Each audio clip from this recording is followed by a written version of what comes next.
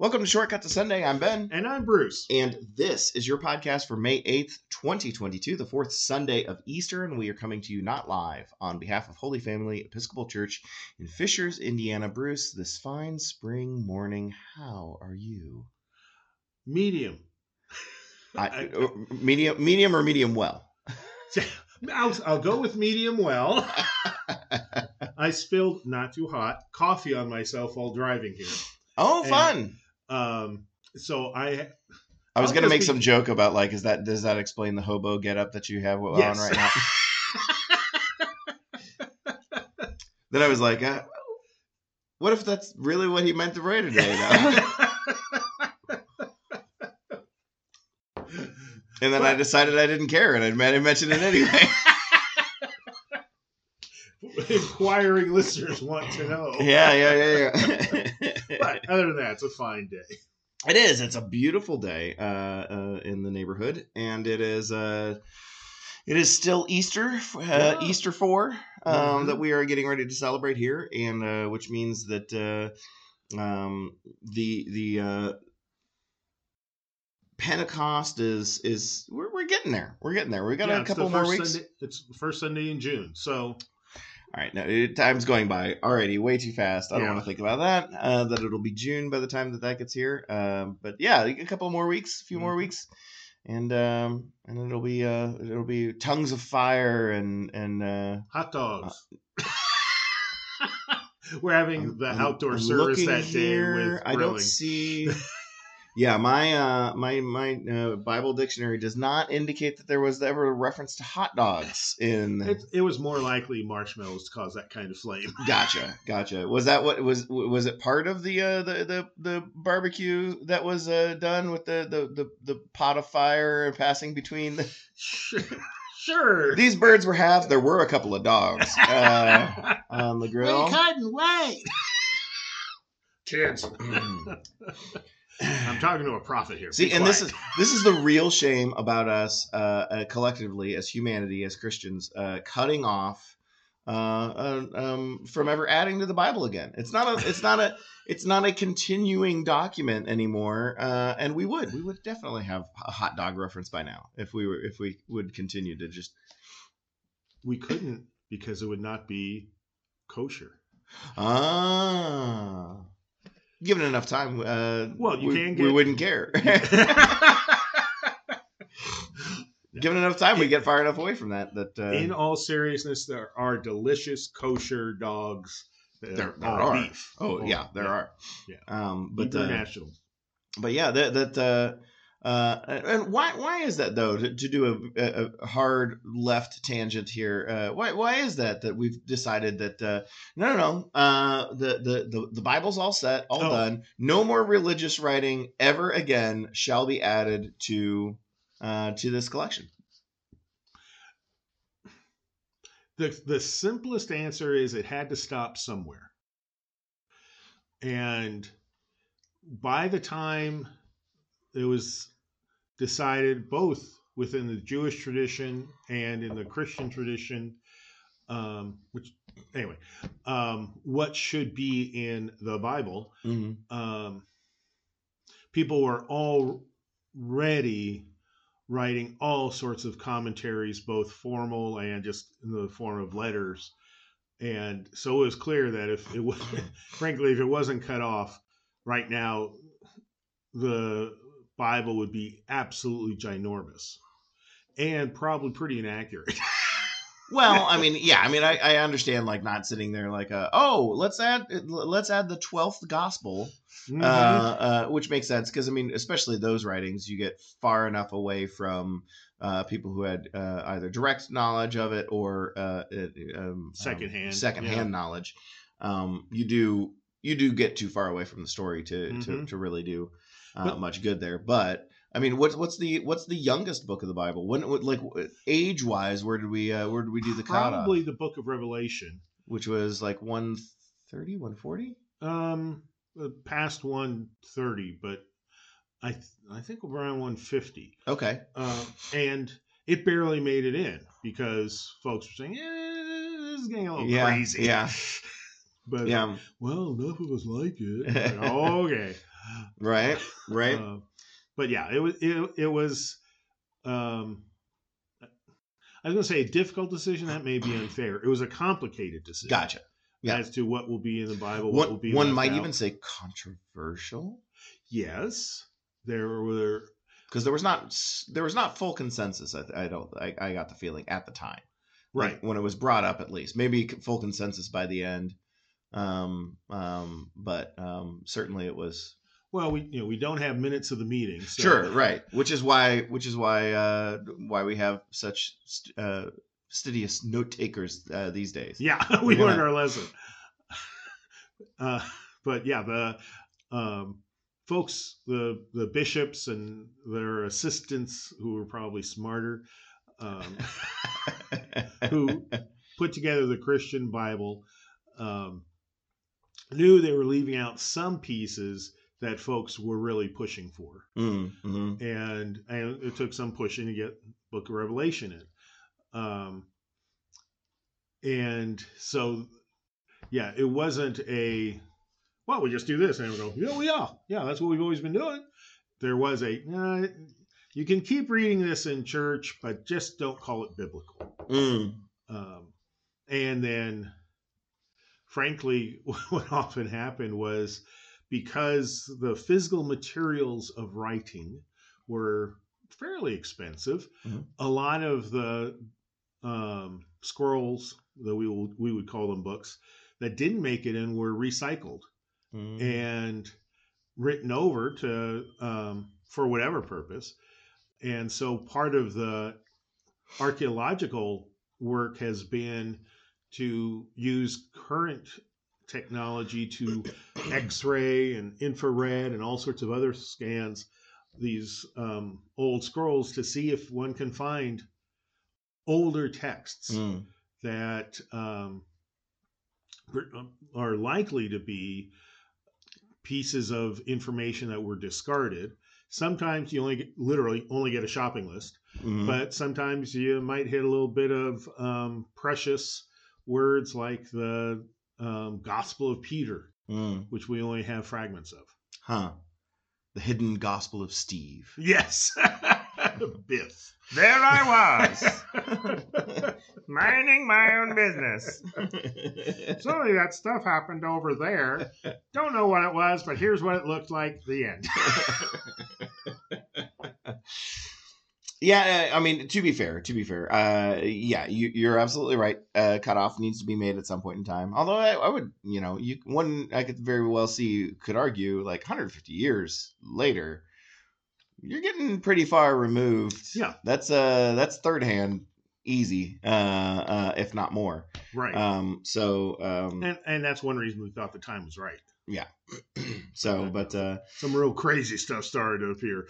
Yeah, it is easy to believe that there were accounts that were written down, and like collectively the scholars and the scribes and the priests could look at some of the writing and be like, this isn't even well written. Like, I mean, yeah, it's got the story, and but which is kind of, it's good, but like everything about it is just wrong. And then he goes on like a really, really racist rant. We can't. This is just, it's problematic. We gotta. Actually, the what are now called the non-canonical gospel pieces that I've read, which I haven't read all of them, usually have pretty outlandish stories. My favorite being that when Jesus was a small child, he was playing with a beautifully carved bird that his step-parent, so to speak, Joseph, had made. Okay. And this is a Velveteen Rabbit story. And he loved the toy so much that it became real and flew away. And so Jesus cried. Loved this toy so much, an inanimate object, he breathed life into it, and then that animal, who a moment ago had no life, looked at the Son of God and said, "Peace." Good story. I think you can understand why I didn't make it in. I like it. But a lot. that's the human nature part of these gospels that's interesting. Is a lot of it is it fills in blanks that people have been wondering about. Yeah. What was Jesus as a toddler? Right. Yeah. Tripped, fell, skinned his knee, and as he shed tears along the way, the flowers bloomed, and the birds sang, and a temple rose up in the middle of a field. There are some really fun stories there in the non-canonical writings, and it would be interesting to look at the snippets of the Gospel of Peter. That's for sure. There's very little left of that one, but you can pick up at a used bookstore or just look up online. Usually it's titles like the Hidden Gospels, right. What the church didn't want you to know and stuff like that, and read these things for yourself. And one can sensationalize it pretty easily. Yeah, and most of the time they aren't copywritten, and so all sorts of different publishing houses have produced them with tabloid type titles so that people will buy them. Too scandalous for the Bible. Let's move on to from our non-canonical Bible talk to this day in church history. So this day, again, May 8th, in church history, we start all the way back in 303, so 150 years after the book of Revelation. Torture and beheading of Victor of Milan, a soldier in the Roman army, because he had revealed his Christian faith by destroying pagan altars. Ooh, right? That's a biggie. Yeah, but kind of a cool, this is like the Jesus overturning the tables and I've had enough of this. But poor Victor of Milan is not the Son of God, so. Well, it didn't turn out so well for the Son of God either. That's true. Jesus let it happen, though. So and part of the one of the reasons that was such a horrendous offense goes beyond religion, in that usually such altars were paid for by very wealthy people. Okay. So it was also dissing the authorities. Yes, the upper crust of Roman society. Mm-hmm. How dare you, sir? I don't know why the Romans would ever sound like that, but that's what they're always played by British in movies. All the hobnobby folks are. Or supervillains. Right, yeah, or supervillains. Or, really smart, educated people. Mm-hmm. Almost everybody's played by British people now that I think about it. Yeah. If they can possibly get one. So we move forward to 1154. The people of York go out to meet Archbishop William, who has just returned from Rome, as the throng follows him across the river Ouse, or that seems French, but people of York would be British, so I don't know. On an old wooden bridge, they're crossing that river, and it collapses. Many people are pitched into the water, including women and small children. And William makes the sign of the cross and prays. And not one life was lost. Yay! Right? Someone should have told Archbishop William that praying is very important, but it's more important to maybe go down by the riverside and help drag people out of the water. There's a sermon there. God bless you, my child. Good luck. Get these robes wet? Are you nuts? Well, it clings to me like a napkin. Ta-ta! Everybody's played by British people. Yeah. So anyways, I thought that was funny. It can only be funny because nobody died, but right. I probably would have made you having that standard. I probably would have made the joke anyway. Yeah. But that was not the case, so don't hold it against me. Well, I was actually at the edge of my seat here, wondering if he was going to be martyred, going in his heavy robes and trying to rescue people. The story doesn't really imply such sacrifice, right?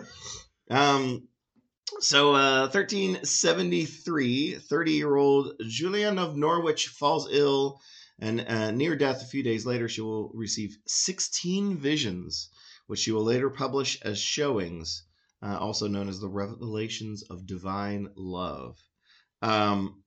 Julian of Norwich, yeah. 16 visions when you're on your deathbed. And then she writes them down and gets them published. Well, I mean, getting them published is not like she made the rounds of New York. Yes, but still, that's still falling ill and being near death, like to me, that's a Herculean effort to, like, having a fever dream is one thing, comprehensively writing them down before I pass is like, she got better. She got better before. Did she? Yeah. Oh, come on. Come on, reference material. How come you don't mention that? Yeah, near death. She receives visions. She got better. Yeah. Yeah, and so she actually became quite a celebrity. Mm-hmm. And part of her lifestyle she took on was living the rest of her life in a fairly small room that had a pass-through to the church that this room was anchored to, and people would come and talk to her through the pass-through for wisdom, but her main activity was praying, and she could receive the Eucharist through the pass-through too. Oh, cool. Yeah. So is this basically the early versions of the near-death experience? I went towards the light, and then you recount the because I haven't read these. Like, what are the visions? Like, what are it's been a while since I've read them. And she was, since she was in England, she's one of the earlier, in a sense, Episcopal saints. Mm-hmm. Even though it was before the formation of the Episcopal Church, or even technically the Church of England. It was Roman Catholic Church then and there. But anyway, it's been a while since I've read them, and it's they read more like really good sermons than any concern about whether the afterlife exists or not. Gotcha. So it wasn't like a out of body experience story of like, I floated above. Right. I saw my near lifeless form below me. Well, and that actually points out an interesting difference in quote unquote spiritual writings. Is back then, when one had a mystical experience, people focused on what was the non-human dimension of it, whereas now we tend to focus on, this is what I felt, this is what I saw. Interesting. Instead of trying to get beyond our own selves and into what the experience, how it was sourced. Interesting. Well, let's float on to 1526. Pope Clement VII addresses a brief to the Observantine Franciscans, empowering them to receive all Lutherans desiring to return to the Catholic Church without the severe penalties decreed by Pope Leo X and others. So undoing some of the damage. It looks like from the date some of the Spanish Inquisition that stuff, because it does that had been unfolding. Okay, because it details the authority for the date as a book called History of the Inquisition of Spain. Oh, well, okay. So I wonder if, I have to admit, I didn't realize there were a lot of Lutherans in Spain, but there were enough to be inquisitioning 10. them. There were 10. And we're very sorry to for all 10 of their sufferings. But a reconciliation of sorts, or at least the way this is worded, it implies like, if they so desire. One wonders if there's a little bit more heavy-handed nature to the brief. You may welcome them. They will die if they do not come to you. Yeah. I'm not responsible for how you may interpret this. Oh, goodness. So, 1543, counter-reformer Peter Canisius is admitted into the Society of Jesuits in Mainz? M-A-I-N-Z? Mainz? On his 22nd birthday, so accomplishing well more than I have and nearly double, by living a blameless life, founding colleges, preparing a clear, well-organized catechism, and writing and speaking without bitterness and ridicule, he will restore the dignity of the Catholic Church to Northern Europe, where the Protestant Reformation is ascendant. Like the language here, though, is like very like keep your opinions out of the descriptions. Yeah, exactly. Like restoring the dignity of the Catholic Church made me wonder. Like, first of all, I was like, really? But second of all, was what had happened prior to that was so undignified, undignified, and that's Spanish Inquisition. Okay. Well, did it get much? I mean, well, the counter, I guess it did get better, but the Counter Reformation was the internal attempt by the Catholic Church to deal with the accusations of Martin Luther and other folks that had been in the Roman Catholic Church, particularly if they've been part of the hierarchy, and then made these accusations. So the Roman Catholic Church did start to shift the sale of indulgences. They didn't stop, but shifted how that took place and tried to make the monasteries and convents less commercialized. Yeah, okay. Things like that. And so getting back to focusing on what is it we believe and that sort of thing was very helpful. Okay. 1899, Edward Thomas Demby is ordained a priest while in Texas and will serve churches in Tennessee, Missouri, and Florida. He will also become the second African-American bishop, a suffragan or assistant bishop of the Episcopal Church in the United States. Yay! 1920, last one, death of H.G.C. Moule. Moule. It's a lot of letters. British New Testament scholar, firmly evangelical. He had been associated with the Keswick movement. What is the Keswick movement? I am drawing a blank on the Keswick. Okay. Movement. I wanted to ask. I appreciate getting a shot before Google did. Let's see here. What is the Keswick movement, and is it biblical? Well, right off the heavily influenced by the teachings of John Wesley, John William Fletcher, and Adam Clark. You gonna tell me anything about like what the? Okay, teaches the Christian life consists of two primary crises: justification and sanctification, both of which happen at different times in the life of the believer. Okay, so that's a very internal theology of yes, the individual has these, but had huge implications. Implications. Pontificate on that if you would. I shall. That by saying those were two separate things, it essentially sets the groundwork for various born again movements. Gotcha. Okay. So yes. There's sure, you were baptized and so you're justified, but have you really received the Holy Spirit and been sanctified? Gotcha. After salvation, that's an oversimplification. After salvation, one must have another encounter with the Spirit. Ooh, I got it completely right. Otherwise, he or she will not progress into holiness or the deeper things of God. Yeah. So sometimes these were called holiness movements. So, I mean, I suppose in a way, we don't fall under these categories, but no. we too kind of have two important experiences in our lives as Episcopalians. Generally speaking, you have your initial baptism, which is like that promised by your caregivers and the members of the church to look after you, and then you have a resolution of that for yourself as you get older. In the form of the confirmation service, right? So in a way, and justification and sanctification, one could bend the mind to apply. The folks of what's the movement's name? Keswick. The Keswicks would never agree to that. Well, of course not. Sufficient. Well, of course not. But they're allowed to be wrong. Yes.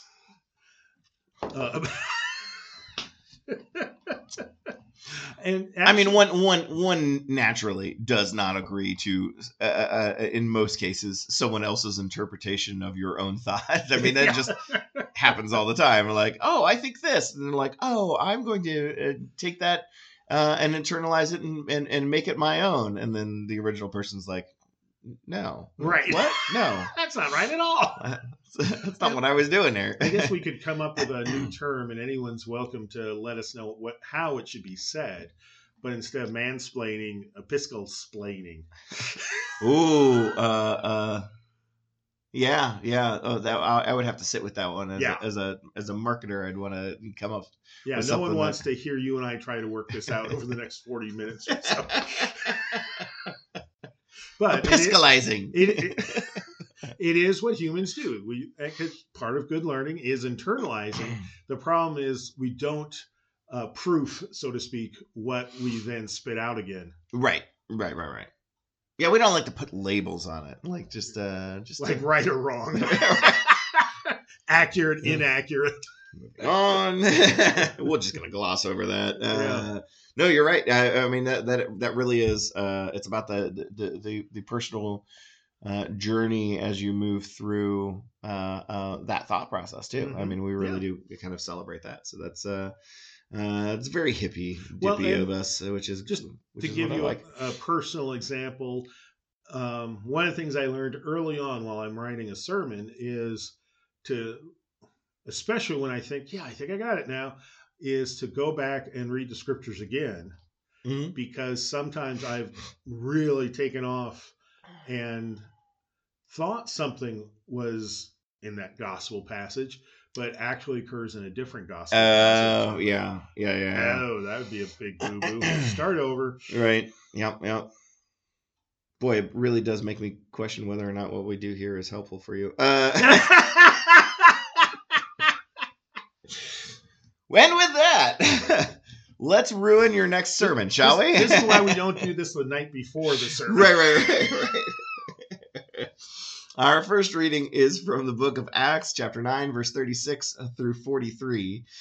Now in Joppa, there was a disciple whose name was Tabitha, which in Greek is Dorcas. She was devoted to good works and acts of charity. At that time, she became ill and died. When they had washed her, they laid her in a room upstairs. Since Lydda was near Joppa, the disciples who heard that Peter was there sent 2 men to him with the request, "Please come to us without delay."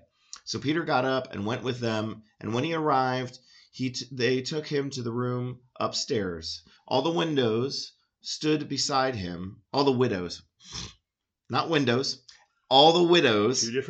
stood beside him, weeping and showing tunics and other clothing that Dorcas had made while she was with them. Peter put all of them outside, and then he knelt down and prayed. He turned to the body and said, "Tabitha, get up." Then she opened her eyes, and seeing Peter, she sat up. He gave her his hand and helped her up. Then calling the saints and widows, he showed her that to be alive. This became known throughout Joppa, and many believed in the Lord. Meanwhile, he stayed in Joppa for some time with a certain Simon, a tanner. Joppa, where are we in the book of Acts? We kind of like move around a little bit on the map. Where's Joppa? It's not terribly far from Jerusalem. It's northern, isn't it? Yeah. Northern? Okay. But not Israel even today is a very small territory. Mm-hmm. So it's, I shouldn't guess. Well, I will guess. What the heck? It's a couple days walk maybe from Jerusalem. Mm-hmm. Almost straight west of the Galilean area. Okay. It's near the Mediterranean Sea. Gotcha.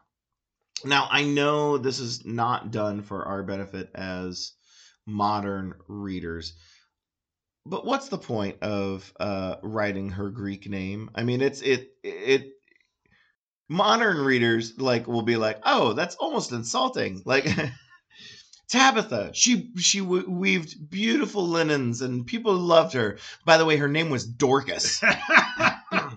That seemed unnecessary.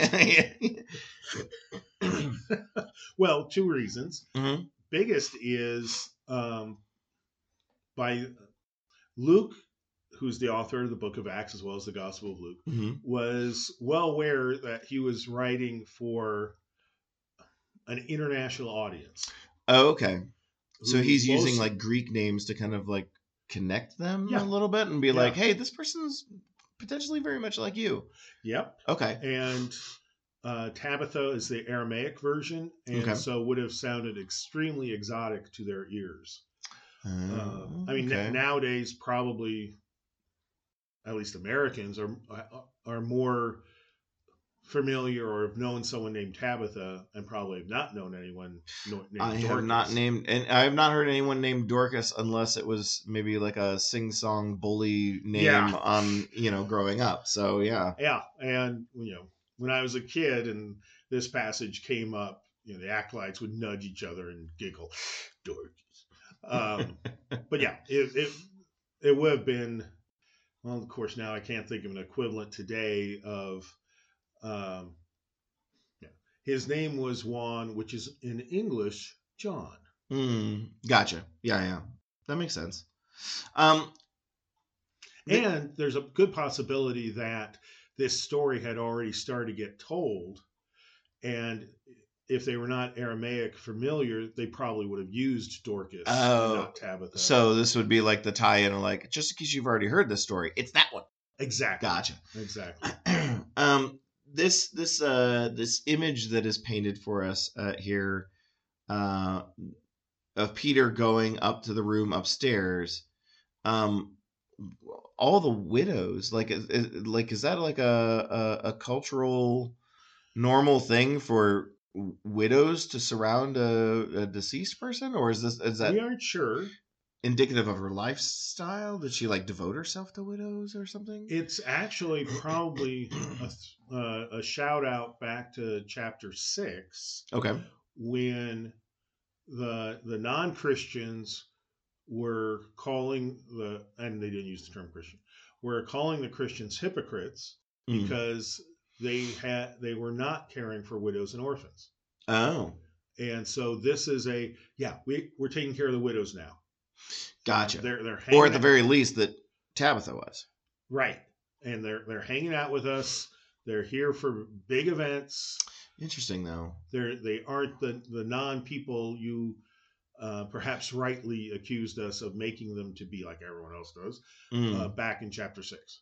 Interesting. So potentially the author was setting Tabitha aside of like, here's this legitimate gripe back in chapter 6. Yeah. Tabitha was not that way. Was right. not, know, that was not a characteristic that just because she's mentioned here and we've mentioned those problems or identified them, she was not. She did not. She was not party to that kind of behavior. Correct. Okay. Interesting. And again, Luke is is the most feminist of the biblical writers. Okay. Yeah. A lot more female characters identified in his writing. And lifted up. So this definitely would tie the reader's mind to a very similar Jesus story, and Elijah too, and Elijah,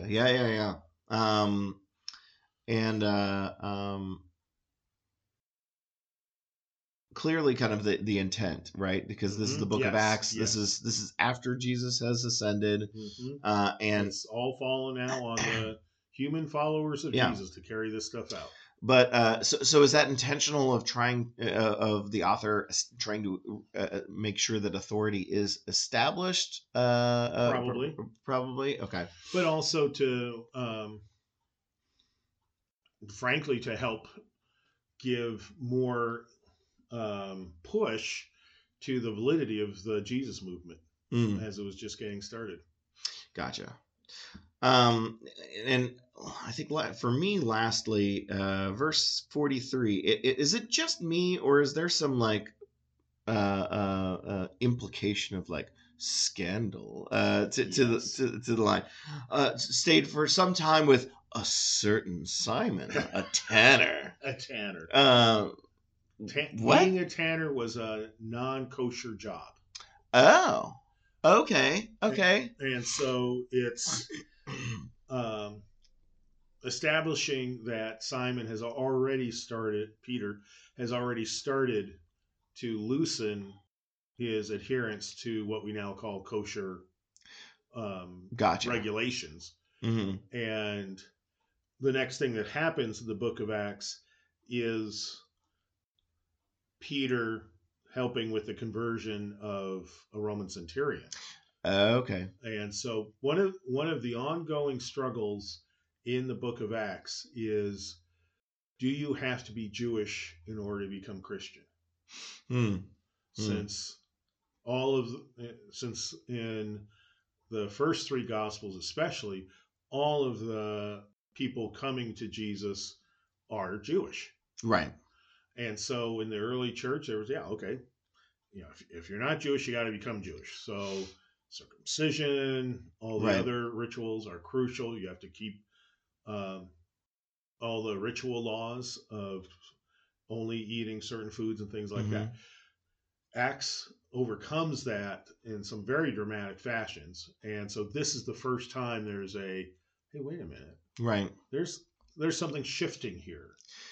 Yeah, one can easily, well, I shouldn't say easily, because I don't know as if we necessarily think of it this way. We think of biblical readings in a very exact manner.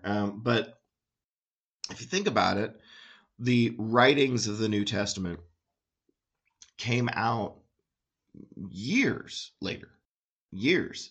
So there's this period of time where there is no gospel of Matthew, Mark, Luke, or John.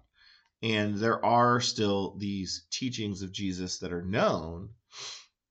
And I can easily imagine that there are, that this argument formulates very naturally of like, yeah, of course you got to be Jewish. Yeah. He was Jewish. We're Jewish. All these things are really important. All these traditions, all these Jewish laws.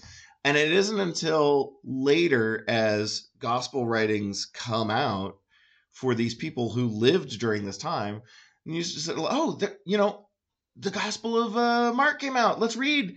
And then there's all this this stuff in there here about Jesus basically saying like, y'all are focused on the wrong stuff. These things don't matter. Which really does feed into like this kind of narrative that continues in Acts of like, you guys, like, being quote unquote kosher, like that's you're blinding yourself to what you really should be doing. Right. So it would kind of then suddenly create this whole internal struggle of like, wait a minute, but for like the last 25 years. Yeah. Well, and this is the Jewish Jesus, right? Right. Did I pick up the right book or? Yeah. And there was, wait a minute. And even today, well, especially. Wait, he said what to the priests? Hold on a second. Yeah. And even today we have huge fights between and within denominations and beyond of what is essential. Right. What is foundational? What is fundamental in terms of fundamentalists? Mm-hmm. And over 2,000 years, it has waxed and waned in its intensity. Mm-hmm. But one of the things the book of Acts says is there's very little that's absolutely essential. Yeah. Water baptism kind of is it. And that was well, but Jesus isn't here anymore. Don't we have to do things exactly as Jesus did? And it's like, no. Yeah, that which is a through line of the story of Jesus that I think gets lost a lot of times. Yeah. Like, because we do like our checklists, we like our rules to follow, and to your point, over 2,000 years, the pool of things that we can disagree on that are to be essential has only gotten wider and deeper as we've pontificated. And as life become different. Yeah. I mean, the classic thing is, are we allowed to drive cars? Jesus didn't drive a car. Right. And for some Christians, the answer is no. Look, he rode it. He rode a donkey, which is at the very least, a Ford Pinto.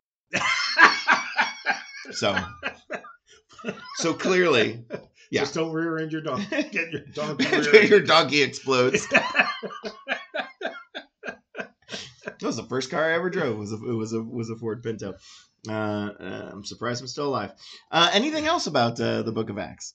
I think we got from the beginning to the end of this passage. We sure did, and all the way around it, and way far away from it. Because one thing I'll point out is, people may have noticed from last week there was the conversion and beginning of Paul's work. Mm-hmm. Now there really is a shift of focus onto Peter within the Book of Acts. Gotcha. Because this passage we have it's right on the heels of the one we had last week. Okay. Well, our psalm for the day is a nice, quick, short one, a beautiful one. Psalm 23. Stop me if you've heard this one. The Lord is my shepherd, I shall not want. He makes me lie down in green pastures. He leads me beside still waters. He restores my soul. He leads me in right paths for his name's sake. Even though I walk through the darkest valley, I fear no evil. For you are with me, your rod and your staff, they comfort me. You prepare a table before me in the presence of my enemies. You anoint my head with oil. My cup overflows. Surely goodness and mercy shall follow me all of the days of my life, and I shall dwell in the house of the Lord my whole life long. So we as we've gotten into these psalm readings and we've gotten a little bit into the historical context, it makes me wonder. This feels like anointive. This feels like it could potentially be a kingly writing of like acceptance of the mantle that is put upon them. Am I imagining this?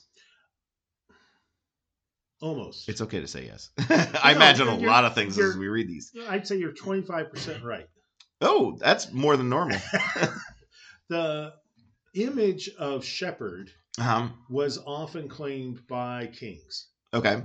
That I am the shepherd over Fishers, Indiana, and you people are my sheep. Sometimes said with a condescending way. Okay.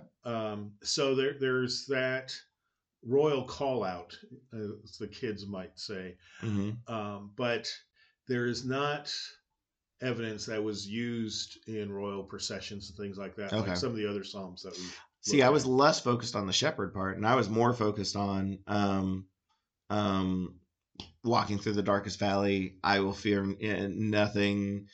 You comfort me. You've prepared a table before me in the presence of my enemies. Like that, like all this feels like very grand and what is going upper on, crusts. Yeah, and what's going on here is the writer taking the metaphor of shepherd, which people would say, "Oh, okay, so I'm not a king," and turning it upside down. Okay, because certainly part of the king's role, that a beloved king's role anyway, is to protect the people, rod and staff. Yeah, right. But what's different here is that it's the first person voice, and so it's not like many of the Psalms read, may the king always protect the people, may the king, right. But instead it's the Lord is my shepherd, and that is singular. Okay, yeah, it's not our shepherd, and it's a way of really spelling out where one's allegiance needs to lie. That, you may have a great king, but don't let that king become a god to you, which that king would probably love to have happen. Who wouldn't? Yeah. But instead it's about having your primary allegiance to the one true God. So if it's not a kingly passage, do we have any historical context for this writing? Not strong, as in 363 AD or something. Sure. BCE. We have very few Psalms that do have such things. There are a couple things that are clues of context. One is the Valley of the Shadow of Death was a place that was outside of Jerusalem, and it was a dump. Not as in like, oh, bad architecture, but it was where people would take their garbage, and where the temple would take what was left of sacrifices. Oh. And so it was a smelly, icky place. So if you found yourself there, it was extremely scary. And not surprisingly, if you encountered another person there, they were probably there for no good reason, for no fine purpose. Right. No reputable reason. Yeah. Yeah. And so it was a place of thieves, but it was also one of the ways to enter Jerusalem. It had a major road because so many people were using it to dump their trash. Right. So it was a good, well-known location to use as a metaphor. That I think it's hard to come up with one now, at least for me, because we as a culture, trash is supposed to be hidden. Right. And so we can't say, oh, as I take the shortcut through the waste management facility. Right. Just not the same ring to it. No. Huh. Okay. So that gives us some context as to, but that place was in existence for centuries. Yeah, long time. Yeah. Do we have any other hidden identity things going on here as to the author or the context? Another long-term cultural feature is the use of oil in grooming, and then dwelling in the house of the Lord implies, I pretty clearly, that was while the temple existed. So that makes sense. Yeah, there are only certain beginnings and end points for that, since it kept getting destroyed. The front end of the temple, not the back end. That's where I need the rod and staff. Right. So we had. It's interesting that this 23rd Psalm is very metaphorical and like really good poetry. Keeps giving us touchstones of real life. And there were people who. Sort of like going back to Julian of Norwich, who would spend as much of their life as they could in the temple. Right. In Jerusalem. It's a huge structure, lots of space. But there were people like Simeon, who is a person in the Gospel of Luke. Oh, shoot. And I'm forgetting the female counterpart in the Gospel of Luke, who greet the Holy Family when they bring Jesus to be circumcised. Oh, okay. Yeah. And both of them were described as people who spent their days in the temple praying and communing with God. So, I mean, what about this psalm has made it so near and dear to us as culture? I mean, there's lots of psalms. There's lots of there's a fair number of them that are relatively short and quotable. Yes. But this one does stand above many or most others in our mind. And do we have a reason? Was it ever just like this beloved character, like 600 years later, this was their favorite, or something like that, or it did not have an influencer behind it? Yeah. Because I was just kind of curious, because we've read lots of these psalms. Some of them are quite beautiful, and far less, for whatever reason, noteworthy. Like this psalm, this is oddly beautiful. How come we never read this? Yeah, but once a year or once every 3 years. Well, two reasons. One is it is a beautiful poem for him. The lyrics are striking. They're easy to relate to, even though they do have, for me anyway, have a deeper richness, putting them in the midst of the historic features.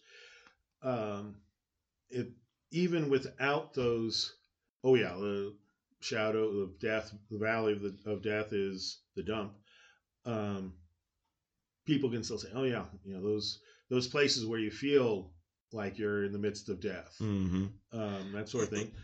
But also, for one of the reasons is also that Jesus identified himself in the Gospel of John as the Good Shepherd, which will be the gospel we talk about next. And so, as Christians looked through the Hebrew Scriptures to find Hebrew Scriptures that easily applied to Jesus, this was one of the ones that was yeah, easy to share with Christians and say, here's a good one to memorize, so that when you're in stressful times, think of Jesus, how Jesus is with you, and this will help get you through it.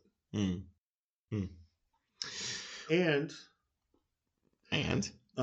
some people, not nearly as many as used to, could look at verse 5. You prepare a table before me, not thinking about in the presence of mine enemies exactly, as the Eucharist.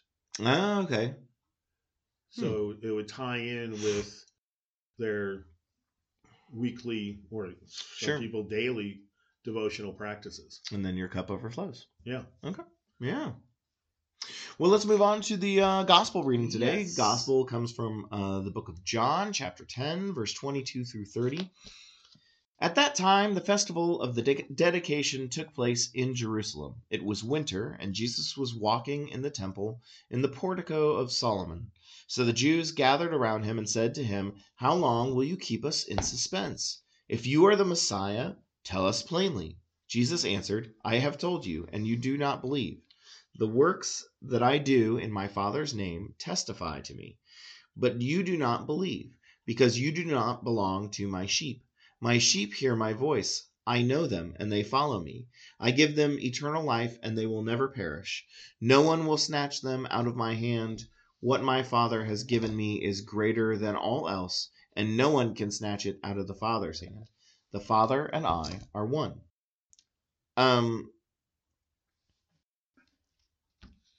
These people are his sheep. Why does he disown them in such a way? What? Well, that's how he in the Gospel of John. That's how he rolls. Got it. And part of it also is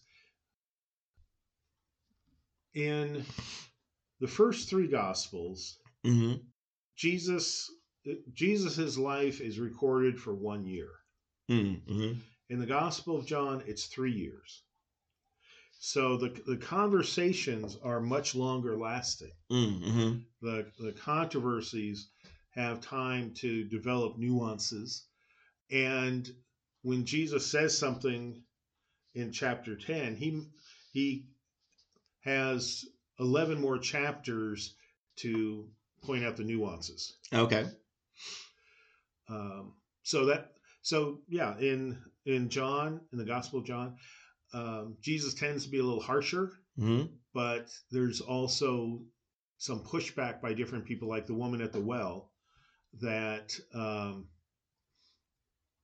reveal perhaps more accurately than the Synoptic Gospels the kind of rabbinical teaching style that Jesus used of challenge, and the pupils not sitting there taking notes, but challenging back. A very lively conversation is the rabbinical teaching style.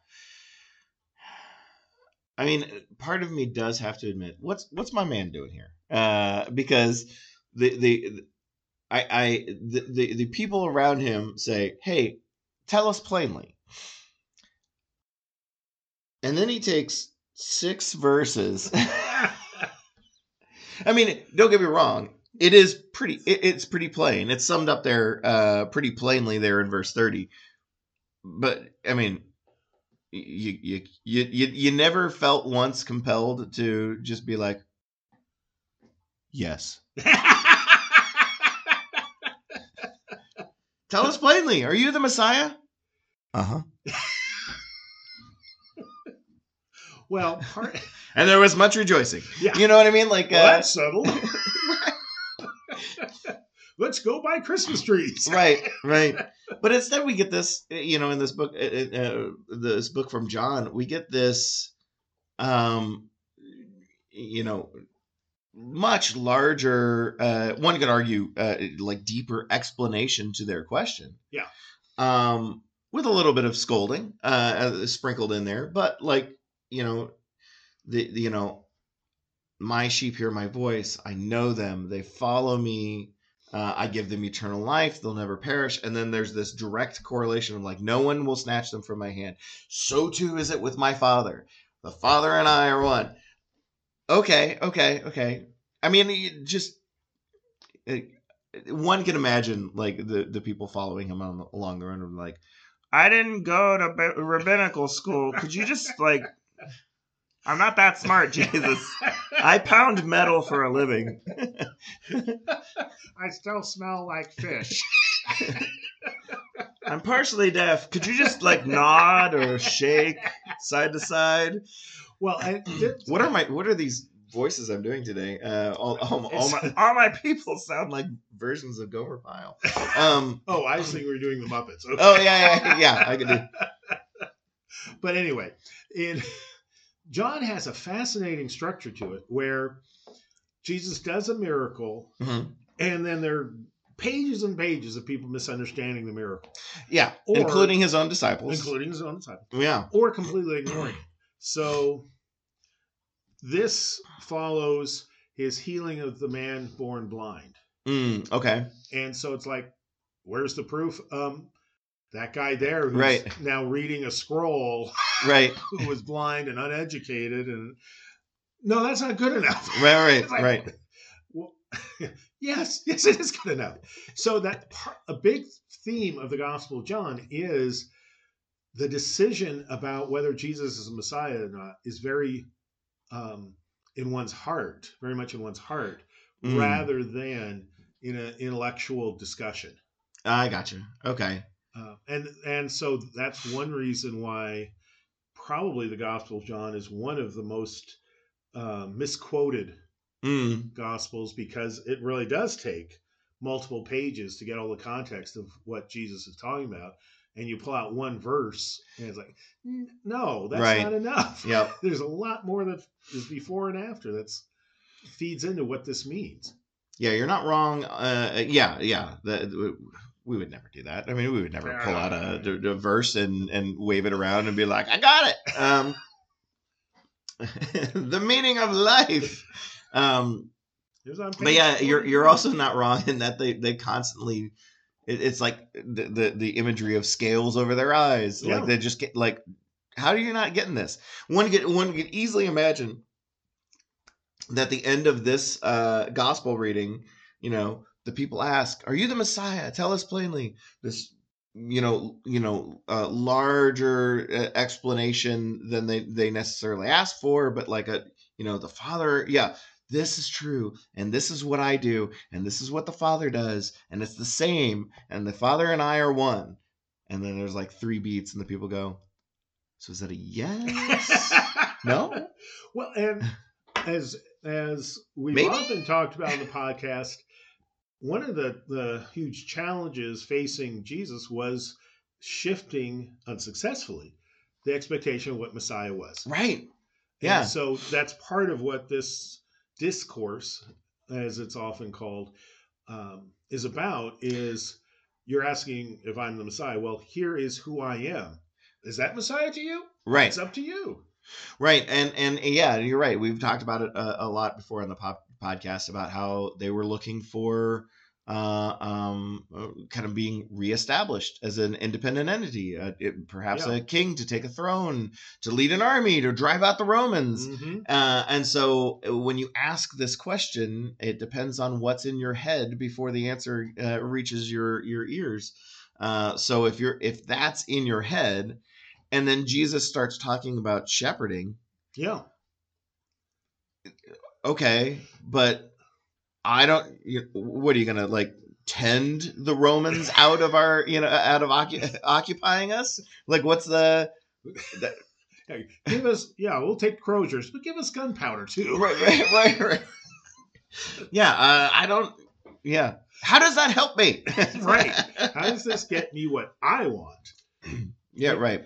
And what'll be interesting to see as time passes is I'm thinking in our current social media chaotic fighting over various issues. Often people will jump on one term and say, "Oh, well, this person is a blah blah blah," because they said blah blah blah. They said this, yeah. And so I have a feeling passages like this will make more sense to us than they might have to Renaissance Christians, where the arguments seldom went as quickly violent as ours do now. The Protestant Reformation time and stuff start burning each other at the stake, and Inquisitions. Yeah, they probably got this. Yep. Yeah. But if to put it in the first person for me, I often will lead with I'm an Episcopalian rather than I'm a Christian. Because particularly here in Indiana, if I say I'm a Christian, for a lot of people, that brings up all sorts of stuff that I certainly don't believe in or support. Yeah. The term Christian itself is loaded. Yeah. In the same way in the time of Jesus, term Messiah was loaded. Gotcha. And so Jesus was not going to deal with that term, but instead teach about who he was and let people label it as they would. There's also the dynamic that as soon as he says he's Messiah, the Romans will kill him. And he's special, he's only a third of the way through his gospel here. Right. There's still a lot more work for him to do. Right. So even if he had some inclination to, God, can't I just say it once? Right. That would end the show. Yeah. And he still had a lot more to reveal. Jesus, tell me if you're the Messiah. Exne on the Yeah. Messiah. Exactly. But yes. Shh, don't tell anybody. Ow! Who was that? Oh, hello, Mr. Centurion. We were just talking about stuff. Yeah. Shepherding and How do you think the Messiahs are going to do in snatching the league this things year? from people's hands? We're good. Yeah. Well, I think with that we will call to a close. The Centurion is poking me in my back. We're over time. Yes. We'll call to a close this your podcast for May 8th, 2022. Lots of things going on at the church. Please visit www.holyfamilyfishers.org to see all the deets on the things coming up. Or if you want more information. Or more information. Yeah, that would be also helpful. Please feel free to join us this coming week, 8 and 10 o'clock a.m. Sunday morning in person. 10 o'clock service will be broadcast live and is available on HFEC Videos. That's our channel on YouTube. And until next week, I'm Ben. And I'm Bruce. And we'll talk to you then. Bye-bye. Bye.